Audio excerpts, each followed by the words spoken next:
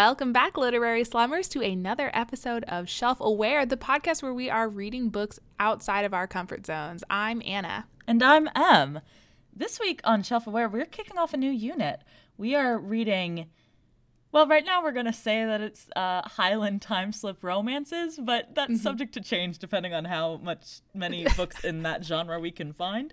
I feel like it's a lot. I've looked into it a little bit. That aren't Outlander. Yeah, is that the aren't big, Outlander. Is the big caveat. I'm not reading another 700-page tome. I can't do it for this podcast. I can't. Yes, well, we started with another kind of staple of the genre, which is Beyond the Highland Mist by Karen Marie Moning, which, Anna, you had read before, correct? Yes, I had read this. I had picked this book up before I had started reading romance at all. Oh. So this was kind of like, I picked this up and I was like, well, the genre is popular. I see that for some reason this book has high rating on Goodreads, and I'll give this a shot and see.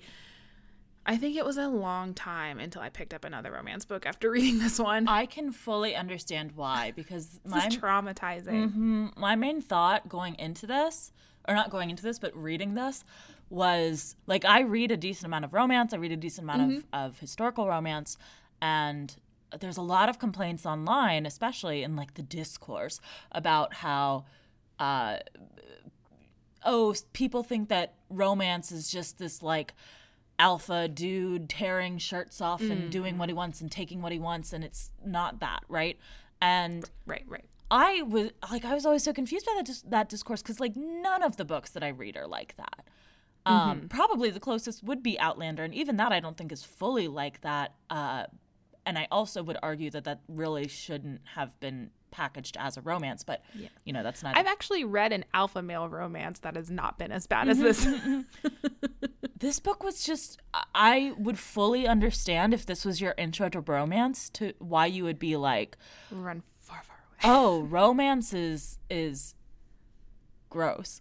Because this was gross. This was so offensive. I had forgotten in the year since I've read this book, I had forgotten why I hated it so much.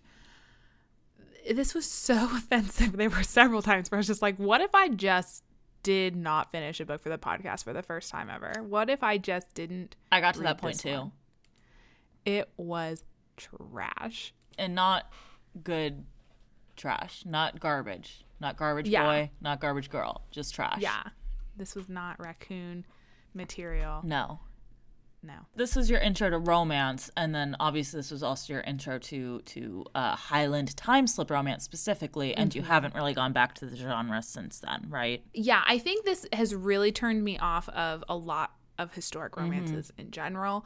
Like I said, I've always kind of had an issue with the genre as a whole, because I'm like, who the hell is going to decide to stay in the year 1513 when you come from modern day life?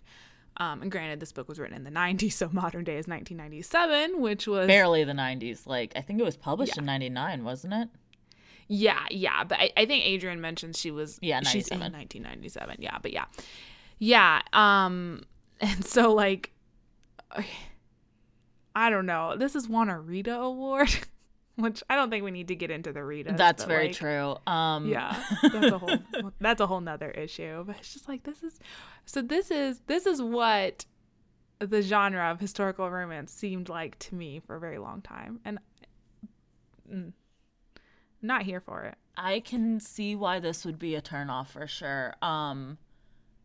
It was, God, guys, it was just really, really bad. And I mean, I'm sure we're gonna get into this more in the podcast proper, but I feel like it deserves mentioning here at the top. I mean, I'm a person who I can read non-con and deb-con, and that isn't an automatic DNF, do not finish for me. I can trudge through that. I think it can even be used well sometimes in non-romances to further the plot. In romances, again, it's not the 90s, but I'm sorry, we're in 2021 now, and I need my romances to include proper consent. I'm sorry. Absolutely. Yeah, I think we definitely do need to talk about the consent issues in this one because there are several layers of terrible going on here with that. At least for it to be acknowledged, right? Because it's like it's bad consent and they act like it's fine. Like I've read books where there's like consent issues, but it's talked about and worked through, which can be helpful for people who have like dealt with that in real life. But this is just like, no, this is fine and normal. And I'm like, this is super abnormal. Like, this is not, it's not, some of the stuff in here, I was like, this isn't accurate for the 90s. It isn't accurate for now. And it wasn't accurate for that time period even. Like, the stuff that is happening, I'm just like, this is absurd. There's like a part where they're literally like, yeah, it's totally fine that this guy beats me because if you walk outside the door, you might be raped by anyone. And I'm like, that is wild. That is absolutely wild. Oh my gosh. Or I'm thinking of the friend Grimm, that character who like has a little hissy fit in the middle of the book where he's like, I can't believe how awful you've been because you haven't fallen in love with the man who keeps threatening to do a sex crime to you. Like, how could you not love him? Just give in. You're a fucking awful bitch. Like, is essentially what his little spiel is. And I'm like, what? I mean, I think in general, this whole book was so like built on the acceptance of insta-love, right? Like that it's like, this guy is in love with you and you need to accept that, right? Like, yes, it is a blessing that this man has fallen in love with you. And it's like, no. Actually, no. Actually, no. He sucks. Oh, God. Yeah, it was rough stuff. I honestly, like, my summary for this book, I could not go back and write it because I was so angry that it's very simple, but I feel like the story, like, there's drama in it, but it's unnecessary and stupid. So, like, I feel like we'll have a lot to talk about. Oh, I for feel sure. like it's not bad that I didn't do a full summary. Before we get into the summary and stuff, we both hated this book, but is there anyone we would recommend this book to? No, I think this book is what if, okay, this you'd have to change the whole book. You would have to tell someone this book was written by Dr. Beatrice Sparks. It's a cautionary tale about a girl who falls through time. Don't be that girl because this is the life you're going to lead. Dangers of time travel. That would be the only scenario where I think I could recommend this book. I think I would recommend this book if you are a fan of romances from this time period, like from the 90s, because from what I understand, I have never delved into like this particular era of romances because I know that like they have such a, honestly, there's so many good romance writers now. I don't feel the need to like go back into the 90s where nobody fucking knew what consent was. I agree. There's too many books to read in general. Right. Like I'm not going to, It's just not on my list. But if that, I guess, is the genre that you like and you're into that, I mean, I'm going to yuck your yum a lot in this episode, but, you know, go read this book, I guess. Mm-hmm. Yeah. Good for you. Speaking of recommendations, do you have anything else you would recommend aside from this book this week? Yeah. Well, I did make an attempt to read a romance book. Oh. I read oh my God, I can't even think of the title of it. Let me pull it up here real quick. And it's stupid that I won't be able to think of the title of this because the title of it is exactly what the book is about. Hold on. Boy, Girl, Kiss Book. Yeah, almost. Hold on. It's called Grumpy Fake Boyfriend by Jackie Lau. Yeah, okay. Can you guess what this pretty book much is about? As it says on the tin, I'm guessing. Exactly. This book was fine. It's short. If you are looking kind of like for an intro into the trope of fake relationship, I think this is good. I liked the characters. The ending was a little bit quick, a little bit flat, but it was cute. It was a cute book. Solid 3-star book. It was fine. I was like, I better find something better to recommend on the podcast. But then I started watching the show on Netflix that I recommended to you earlier today. called Accidentally in Love, which is a C-drama on Netflix about a girl who is like, she comes from a rich family and she's so beautiful and talented, but then she runs away to go to this college where her parents went, because she never knew her parents. Her mom died when she was young and her dad disappeared or something. So she goes against her grandfather's wishes to go to this college. And so she pretends to be, she disguises herself as a quote unquote ugly girl, as they call her many times in the show. But literally all she does is put on a wig that is short hair, puts on glasses with no lenses, and then puts makeup freckles like on her face. And they're all like, she's so ugly. And her grandpa's like, what have you done? Why would you stoop to this level of ugliness? And anyway, she falls in love with like a Chinese pop idol. And also it's like a weird Hannah Montana love triangle. And it's really good. And the episodes are only like half an hour each, so it's very digestible. Excellent. That's what I've been doing. And also I'm addicted to webtoons, but love a good webtoon today. Yeah. I've recommended a few webtoons on here before, I feel like. I'm reading like 30 right now. Yeah, same. What about you? What are you reading and consuming? Well, I do want to recommend, because I've recommended historicals on here before, but one author I don't think I've recommended before is Amelie Howard, who has just because we're doing specifically Highland romance, I thought I would throw out the Tartans and Titans series, which I really like, which is by Amelie Howard and Angie Morgan, but also all of Amelie Howard's stuff I really quite like, and I don't think I've recommended her before. But I also this week was reading a book which I was surprisingly into. I guess I shouldn't say surprisingly. It's kind of all the shit I like, but it's called I was so surprised to like my favorite thing. I know, right? It's called The Midnight Bargain by C.L. Polk. Yes, I added that to my scribed list as soon as I saw your review. It's got a lot of the historical romance setup in that it's a fantasy world, but there's like a season where women have to try to find a man and whatever, like kind of like the London season and all of the historicals set in like Regency and whatever. But it's also got like some fun fantasy stuff and some fun gender politics stuff. The premise is basically that like not everybody, but a lot of people have magic, and women, when they get married, have to like bind their magic because it can like get fucky when they get pregnant. Of course. Yeah. So there's like the main character wants to not get married because she wants to be a magician. So she's like trying to figure that out. And then she meets like this sibling pair and becomes really good friends with the woman sibling. The sister would be what that's sometimes referred to. And she also like doesn't want to get married, and it like gets into like all of their machinations. And it seems like it's going to be gay, but it's not. It was really like, I felt like it was a good bridge between like if you like either fantasy or romance and want to dip into one or the other. And it was also like a good bridge between like YA fantasy and adult fantasy, because I think it is technically an adult, but it's like I think they're 18 or so. Okay. I mean, they're dealing with like, okay, we're getting married and going to get pregnant and stuff, so it's like definitely adult topics, but it has kind of a YA feel to it in a really good way.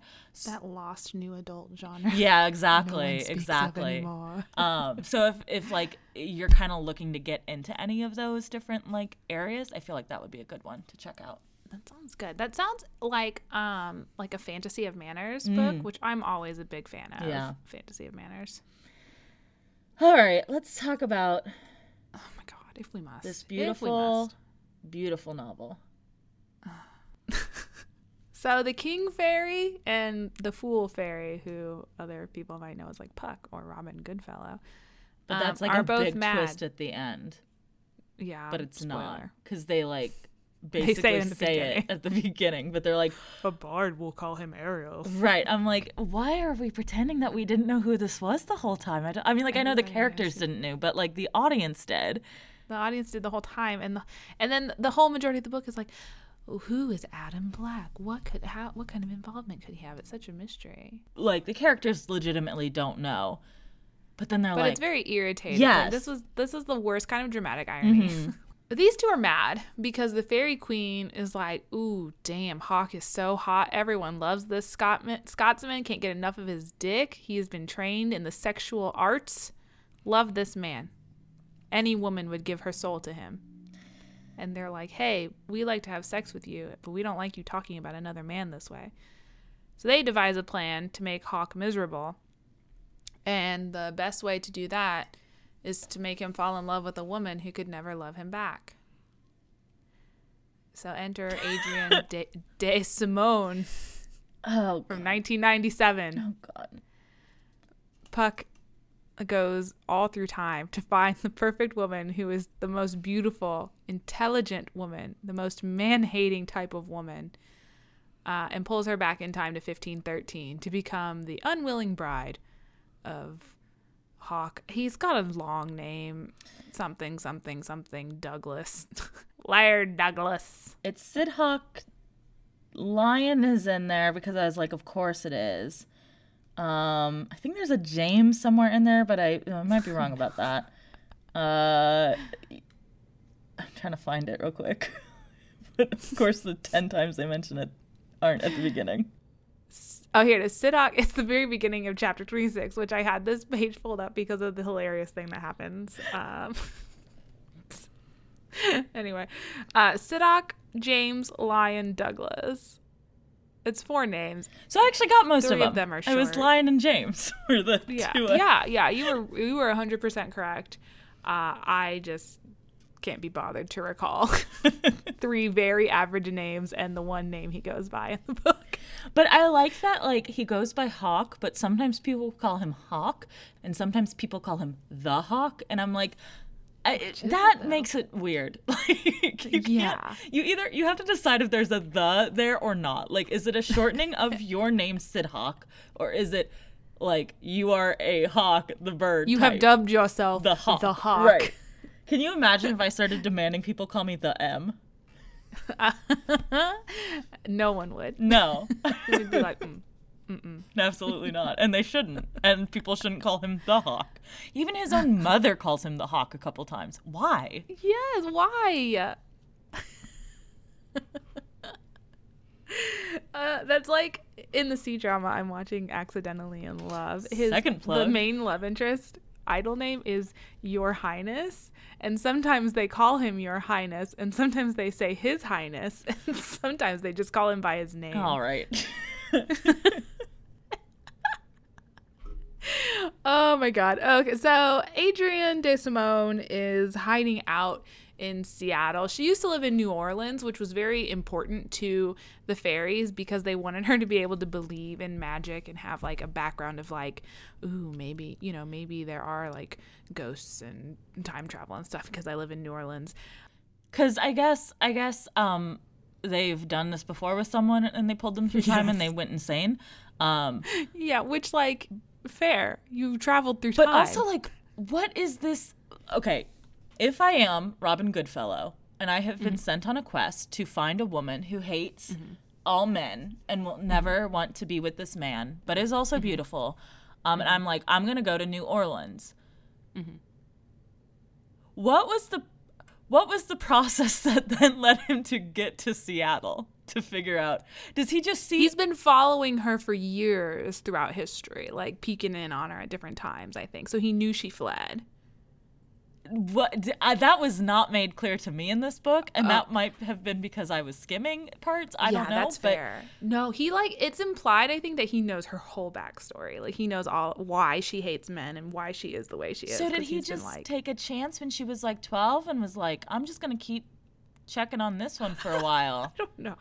How many different women did he peep on? Billions. Like, I want to know like. Here's my thing. If you want to find a woman who will never want to have sex with Hawk, why don't you find a woman that only wants to have sex with women? A good question. An excellent question. Would have been a much more interesting book. Yes. Well, actually, I say that, but honestly, that could. You would have to make Adam Black. The blacksmith had to be a woman. Then. Yeah, and then they'd have to end up together because obviously, if it was a turning a lesbian straight story, that would be even worse than the story we got. Super problematic. Yeah. So Adrian one day is like, she's all super sad and stuff, hiding out in Seattle from her ex-boyfriend that she murdered. But it was in self-defense, so it's probably fine. She ran off to Seattle, where she has a house large enough that she has a live-in housekeeper. With a stereotypical Spanish accent. Oh my God. Written out.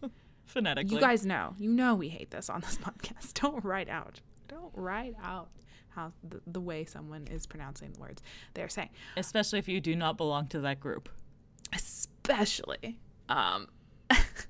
So yes, she has a housekeeper named Marie who lives in her house, her giant house. Well, no, I take that back. She lives in like a shed outside or over a garage or something. And then once Adrian disappears, she has the audacity to move into the big house, as Adrian calls it, which is like, girl. Okay. Yeah, she also talked about how beautiful the big plantations in New Orleans were. So like, I feel like yikes. Okay. I feel like this book in particular, and in general, a lot of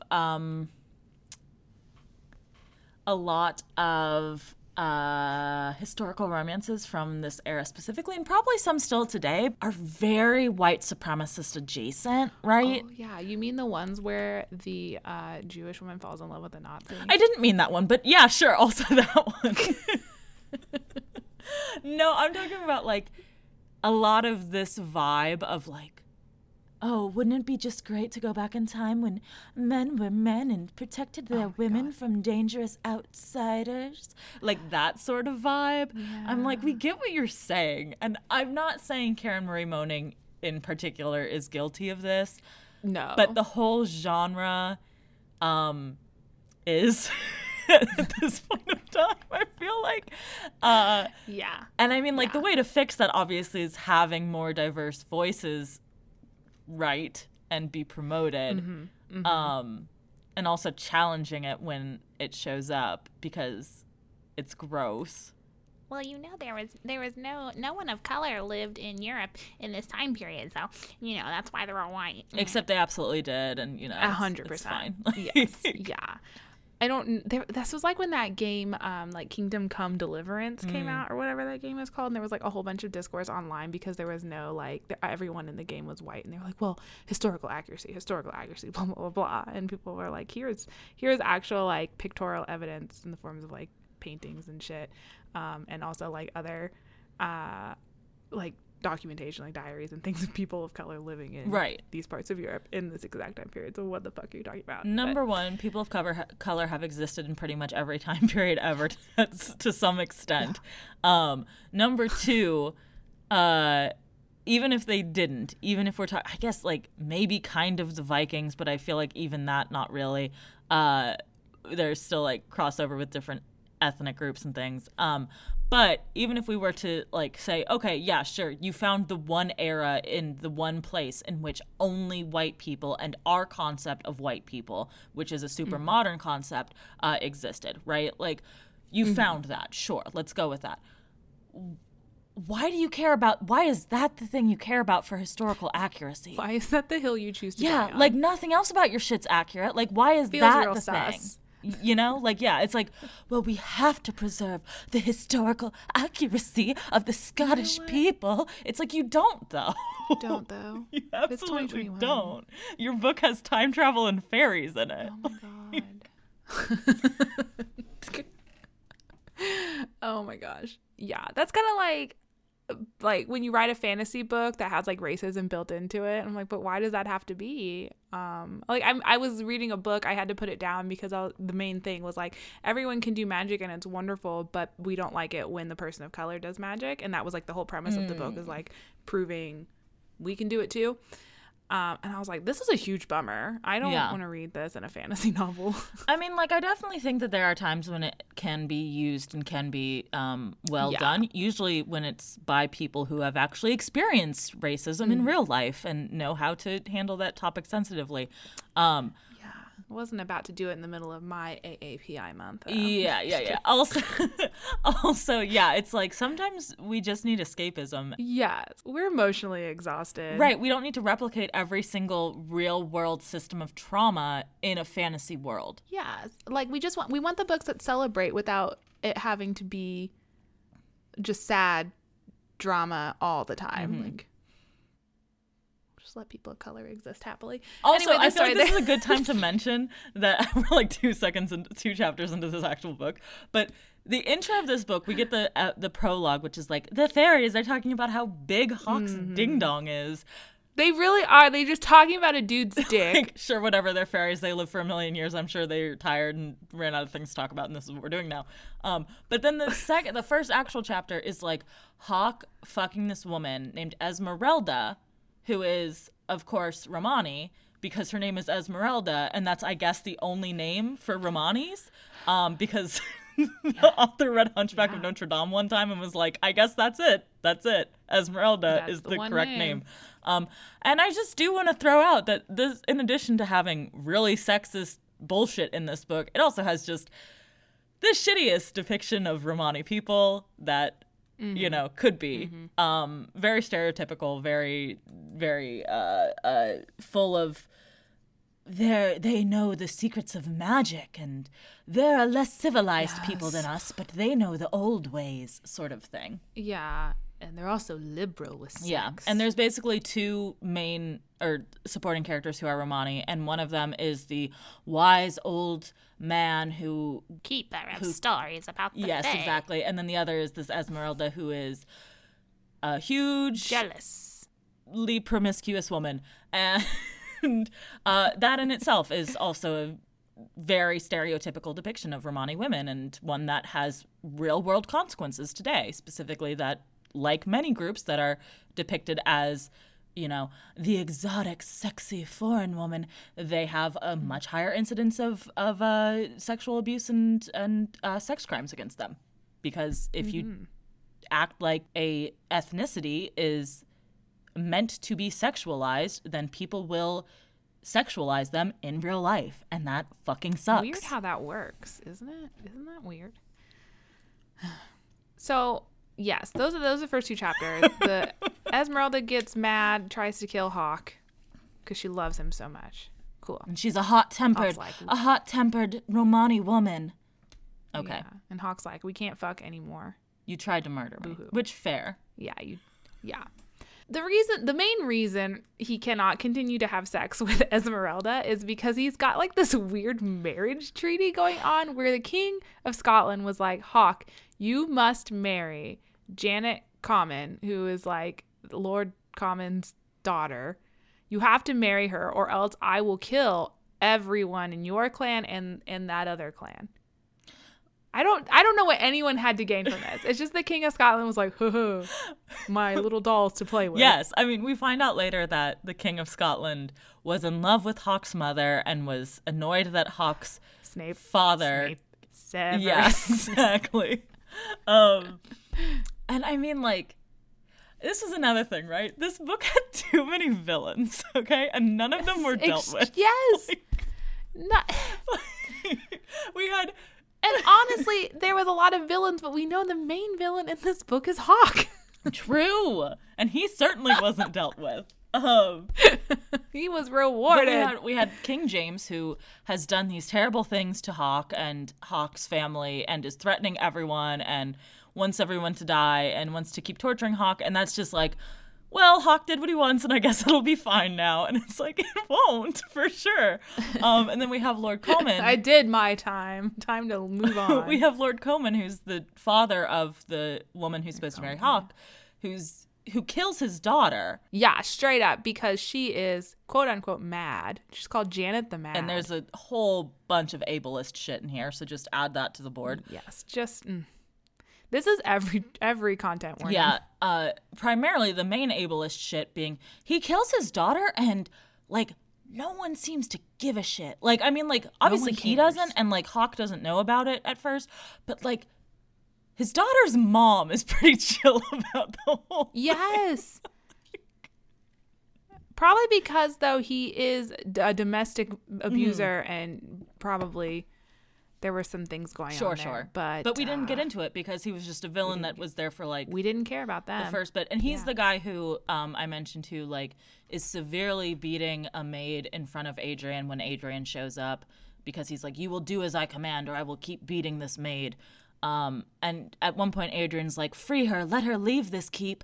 And the maid's like, no. And Lord Coman's like, if she leaves, she knows she'll be beaten here, but worse things may happen to her out there. Any man may rape her or attack her. And I'm like, that's okay. Like, I'd take my chances. I would too. Like, My God.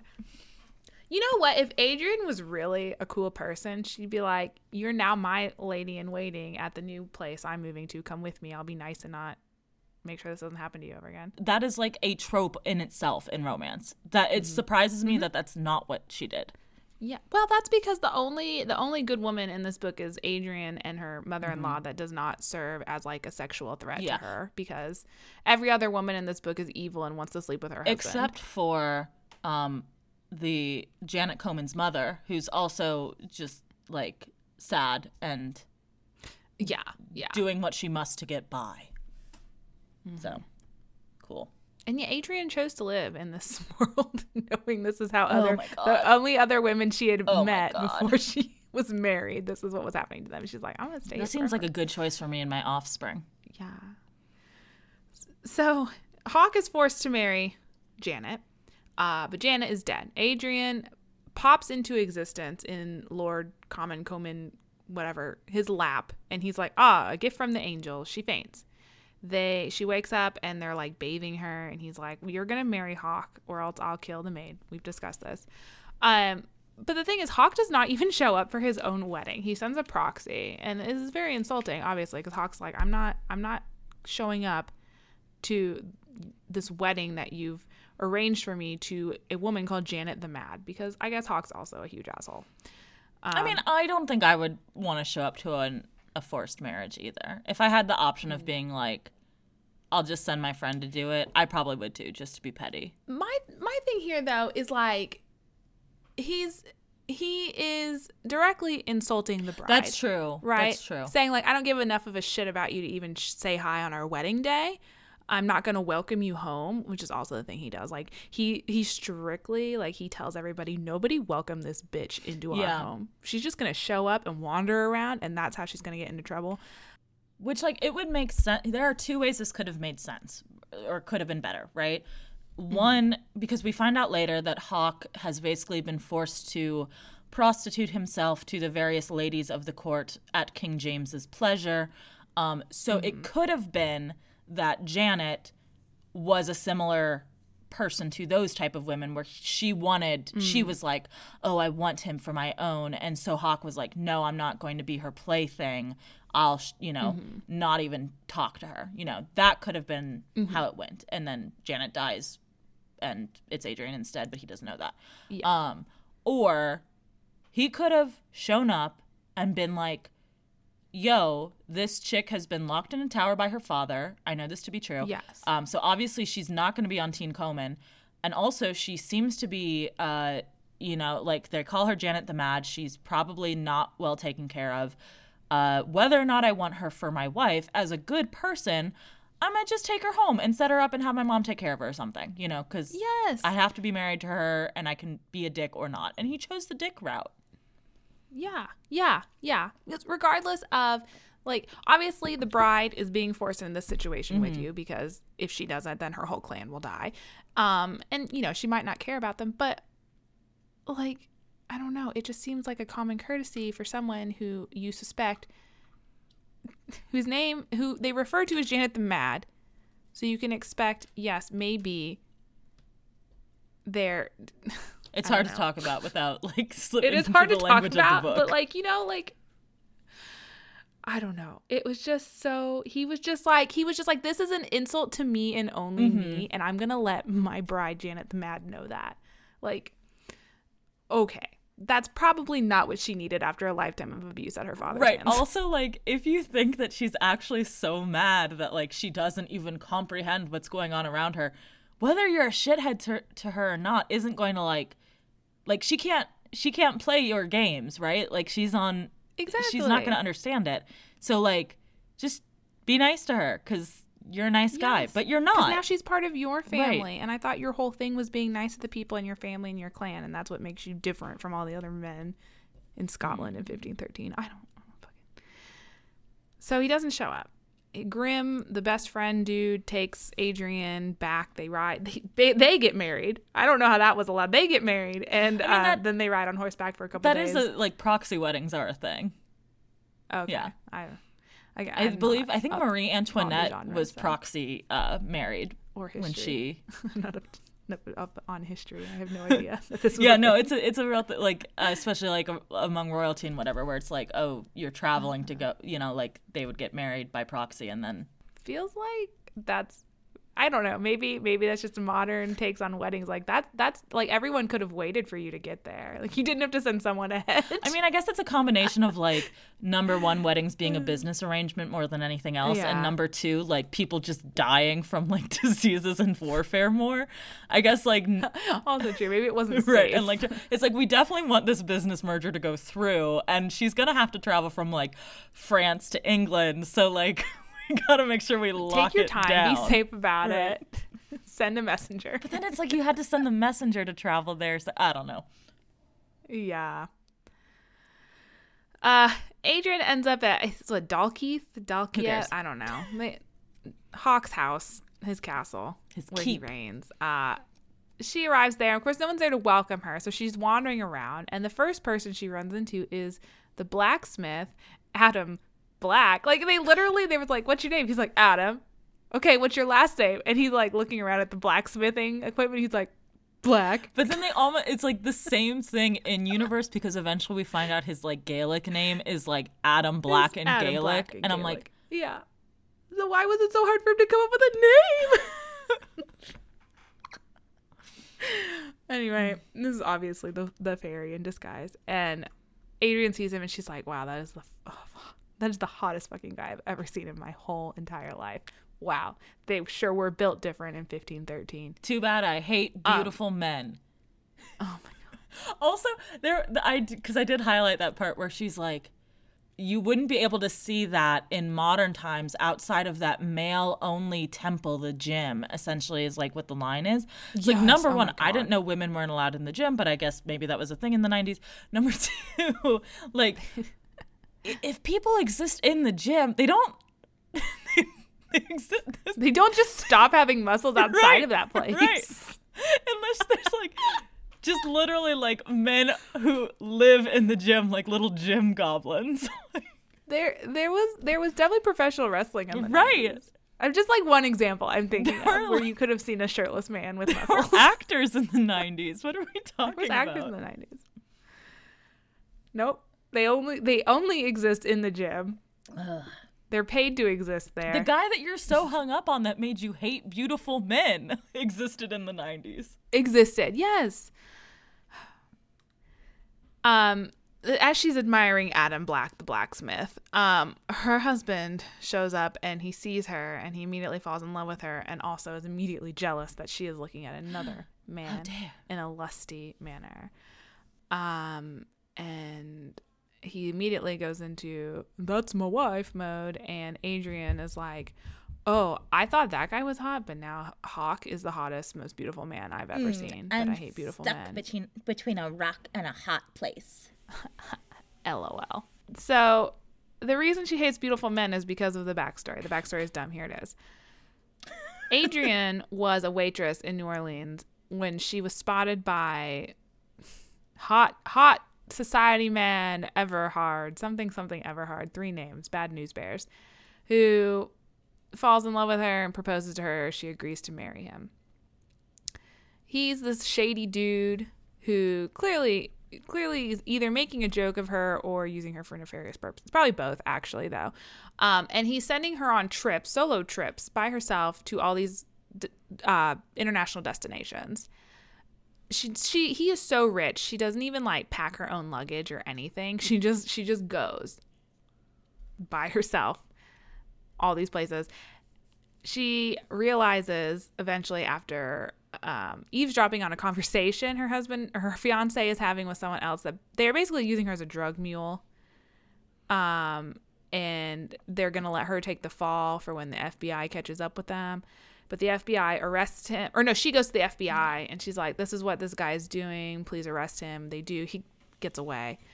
Kidnaps Adrian or something. They get in a fight and she shoots him. They get in a fight and she shoots him. Cool. And then she runs to Seattle and somehow can afford a huge house and a housekeeper or whatever. While she's on the run, because she's like, While she's on the run, she's like, I turned state's witness against this guy, but then I guess she was and then killed him, and I guess she wasn't like, didn't stick around to try to like defend herself or anything. She was just like, guess this is it for me. I'm a fugitive forever. Bye. I feel like they would have been super understanding because they did let this guy escape jail and like had a history that she was like state's witness against him. Yes, and like he had beat her up before. And I'm sure she like would have mentioned that when she turned state's witness. Yeah. So basically she was living a self-imposed life on the run. I feel like if she'd had just one conversation with a lawyer, honestly, they'd been like, I'll take care of that. But she didn't. And also, like, that would have made sense if that was the reason why she wanted to stay in the past. If she was like, I gotta escape my legal troubles. I know I'll go back to the 1500s. But like, nah, she just really likes the vibe of the 1500s. Yeah, she's like, the air smells so good here. Like, she got like when she reveals to Lydia, her mother-in-law, she reveals to Hawk's mom why she doesn't like it in the future. She's like, the 90s are awful. Babies are killing babies. They're all on the cell phones. She's like, I love it here. It smells like heather and depression. Yes, yeah, but in the future, everyone has a cell phone and they won't get off of it. And that's bad commentary. That's so bad. I hate it. One little boy almost killed a little girl because she wouldn't get off her cell phone. I'm sure that was a reference to a big case at the time, but I don't know what it was. Because there was also that reference to Princess Diana. Did you catch that? I did not. No. Yeah, there's like a part where she's talking about like how terrible King James is, and she's like, maybe it wasn't so easy to be like a noble or royalty. Like maybe it wasn't so easy to be a prince or a princess. She knew that like that was even true in her own time. People like there was a princess who had just happened, hadn't it? Yeah, she's like, there's a princess who had suffered for becoming a princess or some shit. And I'm like, okay. The people's princess. Mm-hmm. So basically this whole book is Adrian being super attracted to her husband but not wanting to admit it because she has sworn off men because of the backstory. Because she hates beautiful men. She hates beautiful men. You know, she gets to know Hawk. They have conversations and she's like, wow, he's actually like pretty nice and cool. I like this dude. She's like, but he's beautiful. Like if he was ugly, I'd go for it. I also fail to see the evidence of the things that she's saying also about him being nice and cool. I'm like, no, he's not. He's Garbo. There's like a moment where she goes snooping through his office and she's like, oh, a ball from his childhood. He's so beautiful. His soul. I just love every part of him. But I must never fall in love with a beautiful He's like man. over here like, you are my property and you are going to bear me children and I'm going to keep you fat and pregnant from here on out. And she's like, he really likes kids. Yes. Oh my God. Girl, no, run. Even Lydia says there aren't many men who think of children in that way. Like, really? You're telling me there are not many men who are concerned with furthering their bloodline? Okay. Whatever. Yes. Hawk is desperately in love with Adrian because she's not mad at all. In fact, she's quite intelligent. She can read. She can do math. And she's hot as hell. He wants to fuck her so bad, but because Adrian refuses, Hawk becomes like more and more desperate and constantly threatens to do a sex crime if she doesn't have sex with him willingly, which like, okay, let's talk about consent. Let's just get into it. You cannot threaten someone with the big R word if they don't have like if they don't willingly have sex with you. That takes away their willingness, right? Yes, we're all on the same page. Like, this whole book is just so very, I know I keep hammering it, but it's so very 90s of being like. And it's supposed to be romantic. Yeah, we're supposed to be like, why won't she fuck him? She should fuck him. Oh, man, it's just like, because it gets into that, like, because there's this, like, side thing with Adam being like, okay, he at one point. I'm sorry, I might be stepping on your summary a little bit, but at one point she gets that was the next thing to talk poisoned about. by Esmeralda because Esmeralda is an evil Romani, and that she wants to kill her because she took Hawk and whatever. She and thinks if Hawk's wife is dead, Esmeralda can become new Hawk's wife. cool leap of logic, but whatever. Yeah. So Adam's, of course, the only one who can heal her because of fairy magic. So he does, but on the condition that Hawk agrees that he will he'll let Adrian choose to be with Adam. Well, if he she won't wants. keep Adrian away from Adam because I think before this he'd like forbidden them from talking to each other. And that if Adrian chooses Adam, that means that Adam wins and he gets to keep Adrian.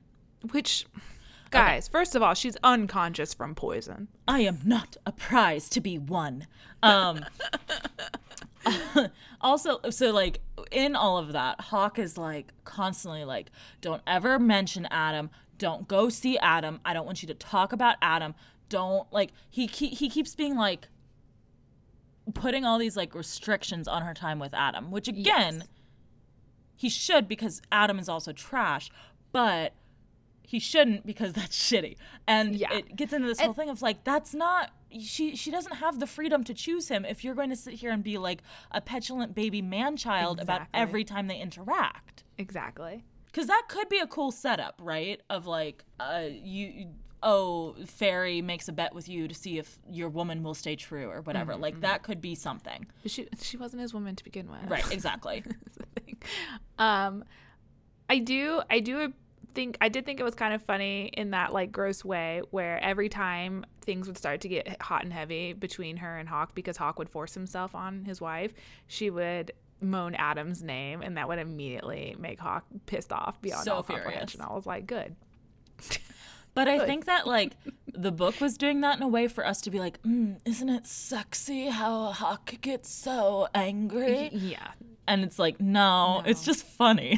It's funny. Yeah. It's funny that there's like this switch you can immediately turn on to make Hawk furious. I mean, it's not funny in the fact that like he's constantly threatening like physical violence and stuff. Oh, and, like, other men are threatening physical violence. And it's like, we know he won't do physical violence because he's a good man because he's the main character. It's like, but we don't know that. He is constantly threatening. Mm-hmm. Yeah. So it seems like... If a man is constantly trying to remind you that you are his property and he can do what he wants with his property and he's only not doing what he wants with his property because he's so honorable, he might not be honorable. I mean, maybe. There's another attempt on Adrian's life where Esmeralda shoots a really like nasty like barbed arrow at Adrian, but Hawk pushes her out of the way and takes the arrow for her. And everyone is like, oh, now Hawk is gonna die because that arrow was so bad. And so Adrian like goes to his bedroom and she's like, Grim, let me through to see my husband who will probably die because he took an arrow for me. And Grim's like, get the fuck out of here. You don't appreciate my best friend Hawk and everything he does for you. You are a frigid bitch. I hate you. Not allowed to see this man ever again. Also, Hawk doesn't want to see you. Hawk doesn't want to see you. He told me you can't come in here. And Adrian's like, I'll just keep coming back every day. And Grim's like, whatever. Then we cut to the scene where Grim and Hawk are talking. And Hawk's like, hey, has my wife asked about me? And Grim's like, nah. Nah, she's a frigid bitch. This is so stupid. Was this before or after Adrian made her one attempt to try to run away?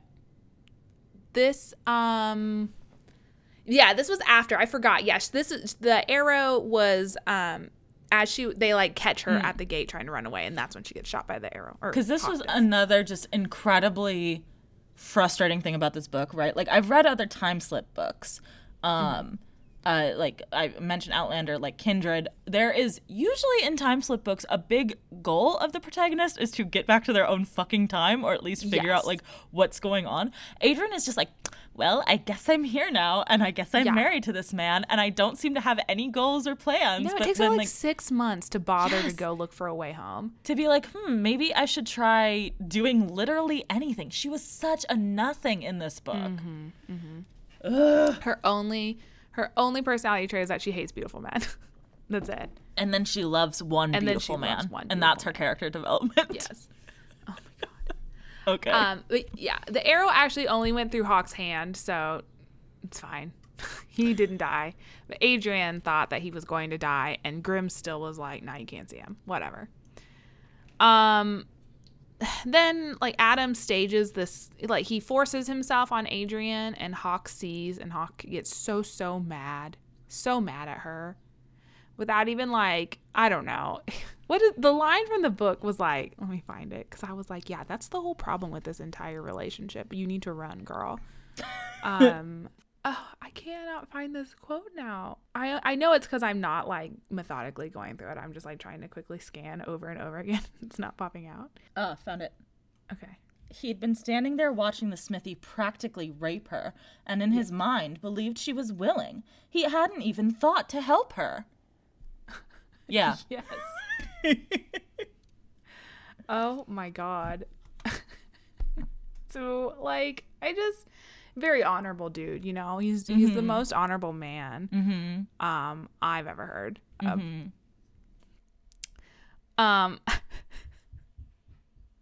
It's so stupid. I hate this book. So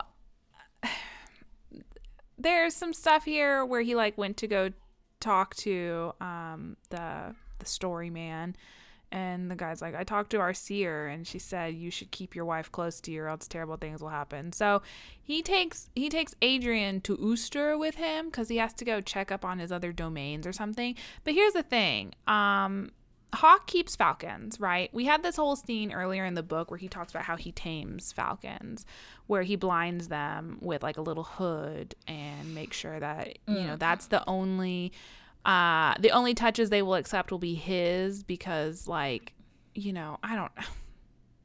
He does it to his wife. He puts a hood over his wife's head so she can't Without see her nothing, and he consent. restrains her. And then they ride to Ooster. The thing for me that made me go, okay, yeah, this is just Stockholm Syndrome, which I mean, like I was fairly certain at this point in the book, but they get to Ooster and he takes the hood off of her, and she's like, I wanted to rip it up, but I knew if I did, he would just put something else over my head. Yeah, something worse. And it's like, okay, girl, I'm going to get you a few like numbers to call, because that's not love. That's resignation, my dude. Like, oh my God. It was disgusting. It was, at this point in the book, she has decided, she's gone over the pros and cons. She literally makes a list of pros and cons, and she's like, well, there's more pros to loving him than not. So I guess now I love him. as all good love stories go. Before she can like explain this to him, he goes into his angry rage and like puts the hood over her and ties her up so she can't escape from him. And he's like, we're gonna have sex 4 times. The first 3 times are gonna be so you're submissive, but the 4th time will be for me so that I enjoy it. I guess you can. I don't. Anyway, she's like, boy, he's so mad. I wonder what I did to make him so mad. Well, I guess because I love him, all I can do is accept this and go along with it until he calms down. What? I'm so tired. I'm so tired.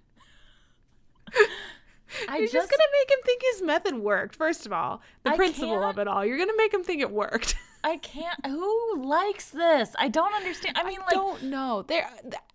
There's a time and place for blindfolding your significant other in a sexual way. And again, I am fully like, I understand that some people like non-con, dub-con stuff in order to process real world things, and that's fine. This was not discussed beforehand.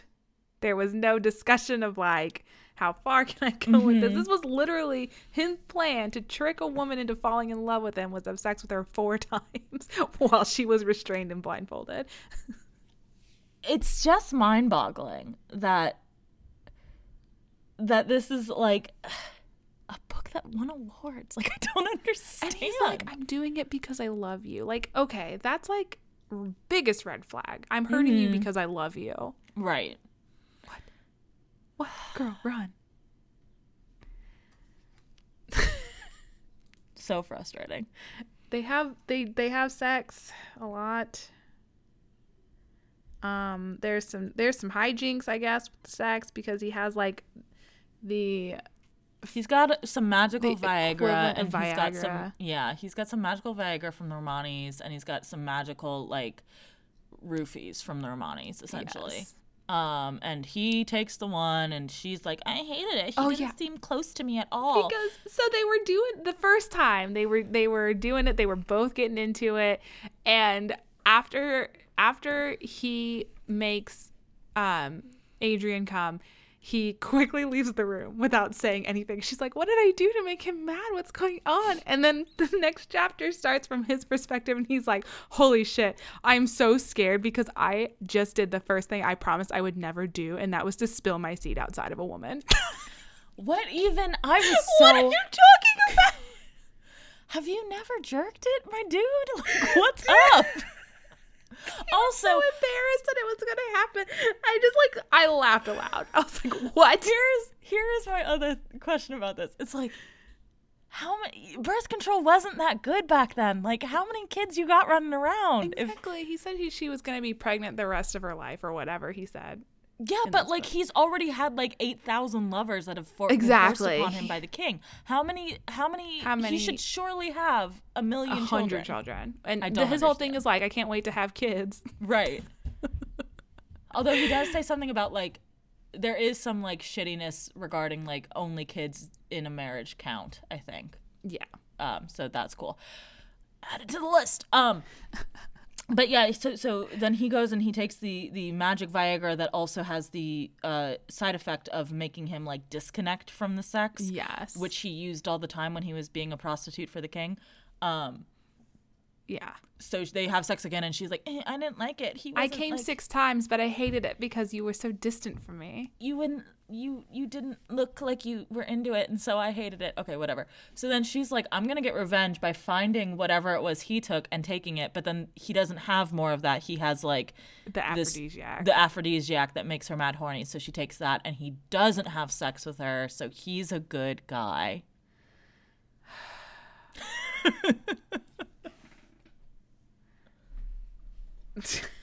So, yes. Finally, the 4th time, Hawk was right. It did take 4 times for him to enjoy the sex. But they are about to have a wonderful little sexy time the 4th time.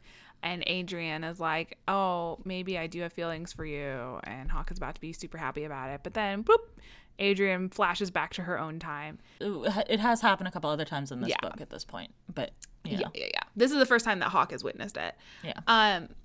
And there's like a transition to the point of view, the perspective of the fairies, and they're like, "Oh, they were about to have sex. Well, there is a code about these kinds of things. We can't let her vanish in the middle of sex." So they bring her back, and because they're kind of like, okay, we have to return her to her own time, or the fairy queen is gonna find out. We're all gonna be in trouble. So there's just like this thing where she's popping back and forth, whatever. But she gets back to Hawk, and they're like, "Oh, our time together may be short, so let's just be in love, I guess." So they are now. They are madly, truly, deeply in love. Then there's next part where Adam Black is mad because his stupid fairy plot isn't working. This is what I would call the plot of the book, which shows up in the last 10 minutes or so. Oh, the last 15% of the book. Adam Black is mad. His stupid fairy plot isn't working because Adrian and Hawk have actually fallen in love.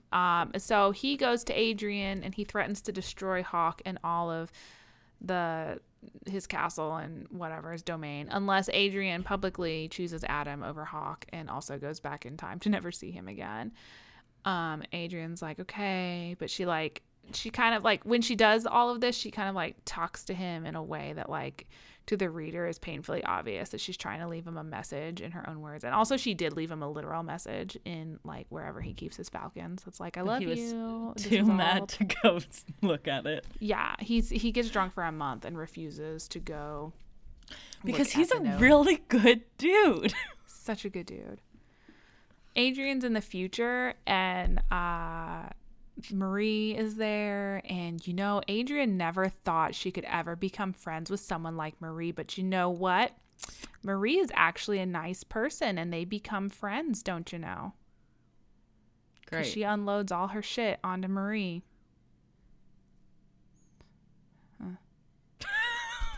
I hated this so much. Like, why are we doing this? I don't know. Anyway, it takes a month for Hawk's best friend Grim to be like, you're a fucking idiot. Adrian left you, like, here's the thing she said. Like, okay, Grim, you've sat on this information for a month. Like, I know you didn't like Adrian because she didn't immediately open her legs for Hawk, whatever, but, like, if you see your friend is this miserable for a fucking month, why wouldn't you just say, hey, you know when Adrian said that thing a month ago, like, why did you interpret it that way and not the way that I'm about to tell you should have interpreted it? And Hawk was like, damn, dude, she did love me. This must have been a ploy by Adam, who I now realize is a fairy. So I'm gonna come up with a plan and get my wife back. So Hawk's plan is he hires like a shit ton of bards and performers and everything and he makes up this song about how he outsmarted Adam Black. And that makes Adam so angry. He goes to confront Hawk and they have a fight, but then Hawk is able to like look him in the eye and pronounce his true name and compel him to do this one thing. And Hawk has very hilariously written like a whole novel that like covers all of the loopholes and blah, blah, blah, blah, blah.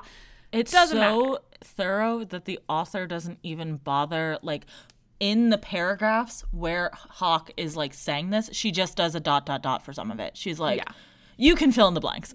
You get it, guys. You get it. It's a lot of legalese. I'm not going to write that in my book. The Fairy Queen shows up and she's like, I love Hawk and his massive dick, so this is stupid. Just bring Adrian here and they can be married together forever. I'll give them my blessing, which no mortals have ever had before. No one will be allowed to tear you apart. And also Adrian's like, hey, surprise, I'm 5 months pregnant. The end. Also, we get this weird side plot where, like, Hawk's mom fucks his, like... the tanner, the chef / tanner. Yeah, his, like, servant who's been, like, into her for 50 years or something. It was weird. I don't know why it was in there, but it was. I didn't like it. I know there's a sequel to this book, but I feel like the sequel is probably about Grimm and not the mom and the chef. I'm guessing it's either, because the mom and chef thing is definitely all tied up by the end. It's either Grimm or it's one of his siblings for sure. Yeah. Because he has siblings who aren't even in this book. I also guess it's worth mentioning that from reviews I've read of this book, apparently this is the worst one in the series, which, wild. I couldn't imagine that, you know, this could be the worst one of something. Just kidding. It clearly is. But at the same time, I'm like, this is the worst one in the series. Why did it keep going? Yeah. Who said more, please? More. I like this. Although, speaking of Hawk's siblings, Hawk's wife's name is Adrian, and also his brother's name is Adrian. And I could have believed that it would be pronounced a different way, like Adrienne or something, except that she says her name, and he's like, no, that's my brother. And she's like, no, that's my name. And it's like, okay, so it is pronounced the same way. And I just, for someone who's not even in this book, like his brother Adrian's not in this book at all. So why? Why? Just for setup for the sequels, I'm sure. Is it gonna, is there gonna be some sort of comedy of errors where the Adrians get confused and have sex with the wrong people? I don't know. Oh, that was this book, though. That was this book. So this is the first book in the unit. What are you looking for going forward? Not this. Here's the thing. If you are gonna make me believe that a woman from the future is going to go back in time to be and stay with a man in the past, like 500 plus years in the past, I don't know what you have to do to find that, actually. I was gonna say you have to do XYZ, but I don't know what that XYZ is. It can't be Hawk. Number one, gotta be a good love interest. Yeah. I feel like there's ways to do it, but I don't know what they are. Yeah.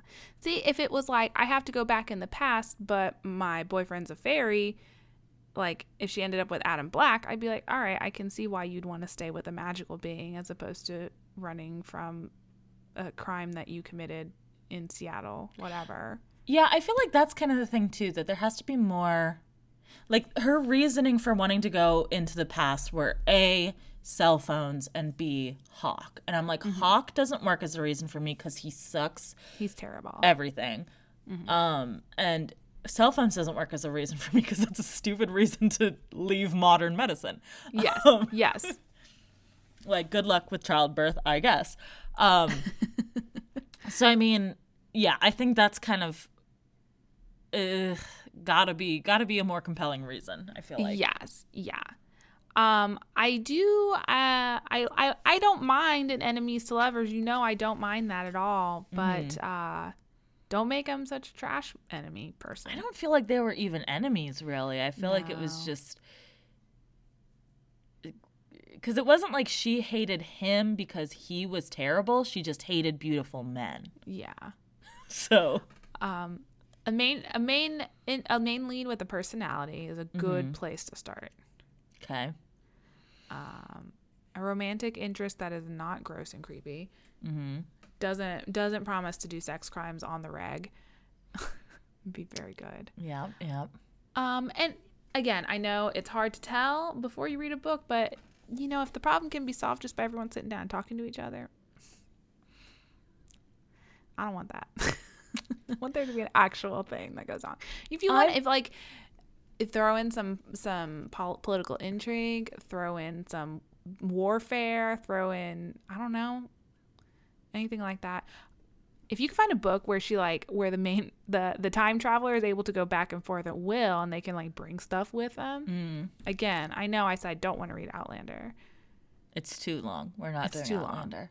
And also for many reasons, we'll probably get into them in the second episode in this unit. I will say, to this book's credit, the one thing I did like about it was that, as we know in most romances, there is a third act breakup.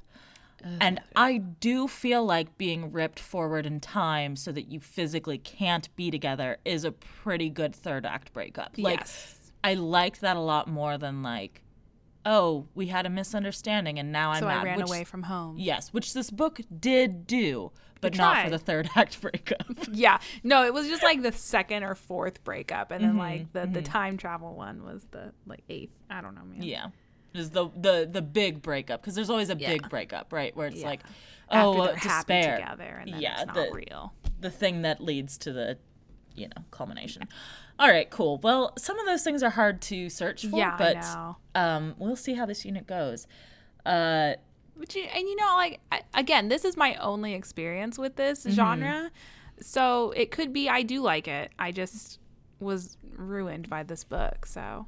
Yeah. Speaking of ruined, we didn't even talk about how when they finally did fuck, Hawk was like, oh, good, she's a virgin, so now I know she didn't cheat on me. Oh, my God, I forgot. I'll be your first, your only, your last. And she's like, yes, my last. What the? Gross. Incredibly upsetting. So next week we're back with another Morphs Monday with Animorphs number 39, The Hidden, which is a Cassie POV. Oh, that's what it was. And then the week after that, we're going to be wrapping up our Garbage Girl unit, which has been literary slubmitted. Has been entirely slubmitted from listeners like you. And we're continuing that trend with book number 3, which we are going to be reading Electra Rex by April C. Griffith, which was suggested to us on Twitter by a library account, which we believe is our listener James, but we're not sure. We're not 100% sure. It could just be the library has gained sentience. Yeah, it sounds super good. I'm very excited to read it. Cool. In the meantime, if you have a book you think we should read on the podcast, or not on the podcast, read for the podcast, because I don't think anyone wants to sit here listening to us read a book to you. I don't think we would be legally allowed to do that. Depends on the copyright.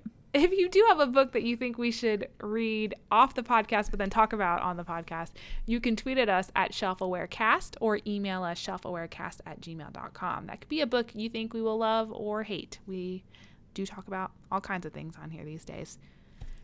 As always, thank you to Ben Cope for the use of our theme song. You can check out his YouTube channel in our show notes below.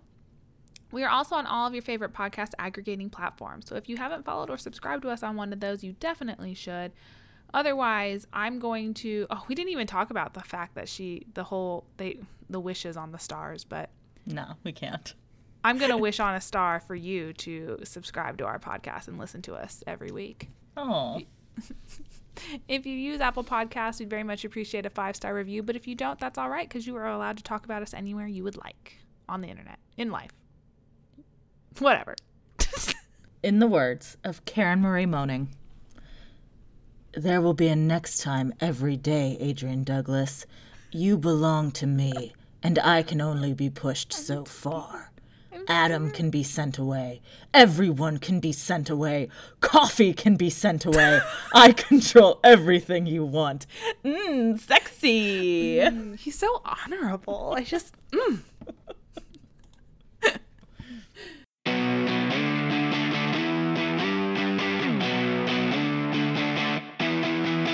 highlighted so much. I know, right? I'm looking at like the highlights, just a few top hits that I think we've passed at this point, but I do want to mention Hawk's ex-girlfriend shows up and Adrian hates her and also says that she will end up getting fat one day, and that is why Adrian is better than her. So that's cool.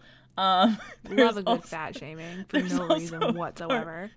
There's also a part where it says Adrian blew out a frustrated breath that sent a strand of her silvery blonde hair brushing the Hawk's face. He kissed it as it slid gently also across his highlighted mouth, that's gotta be which kiss is her hair. The fuck does funniest that imagery mean? I've ever heard. Oh my god. That's right up there with Edward eating Bella's tear as just like the most bizarre thing to do in a human interaction. There's also the time when they're wishing on stars, and Adrian's wish is, please let something very good happen to me soon. This girl has no personality or desire. She can't even come up with a goal. I just, something good would be nice. I would like something good to happen.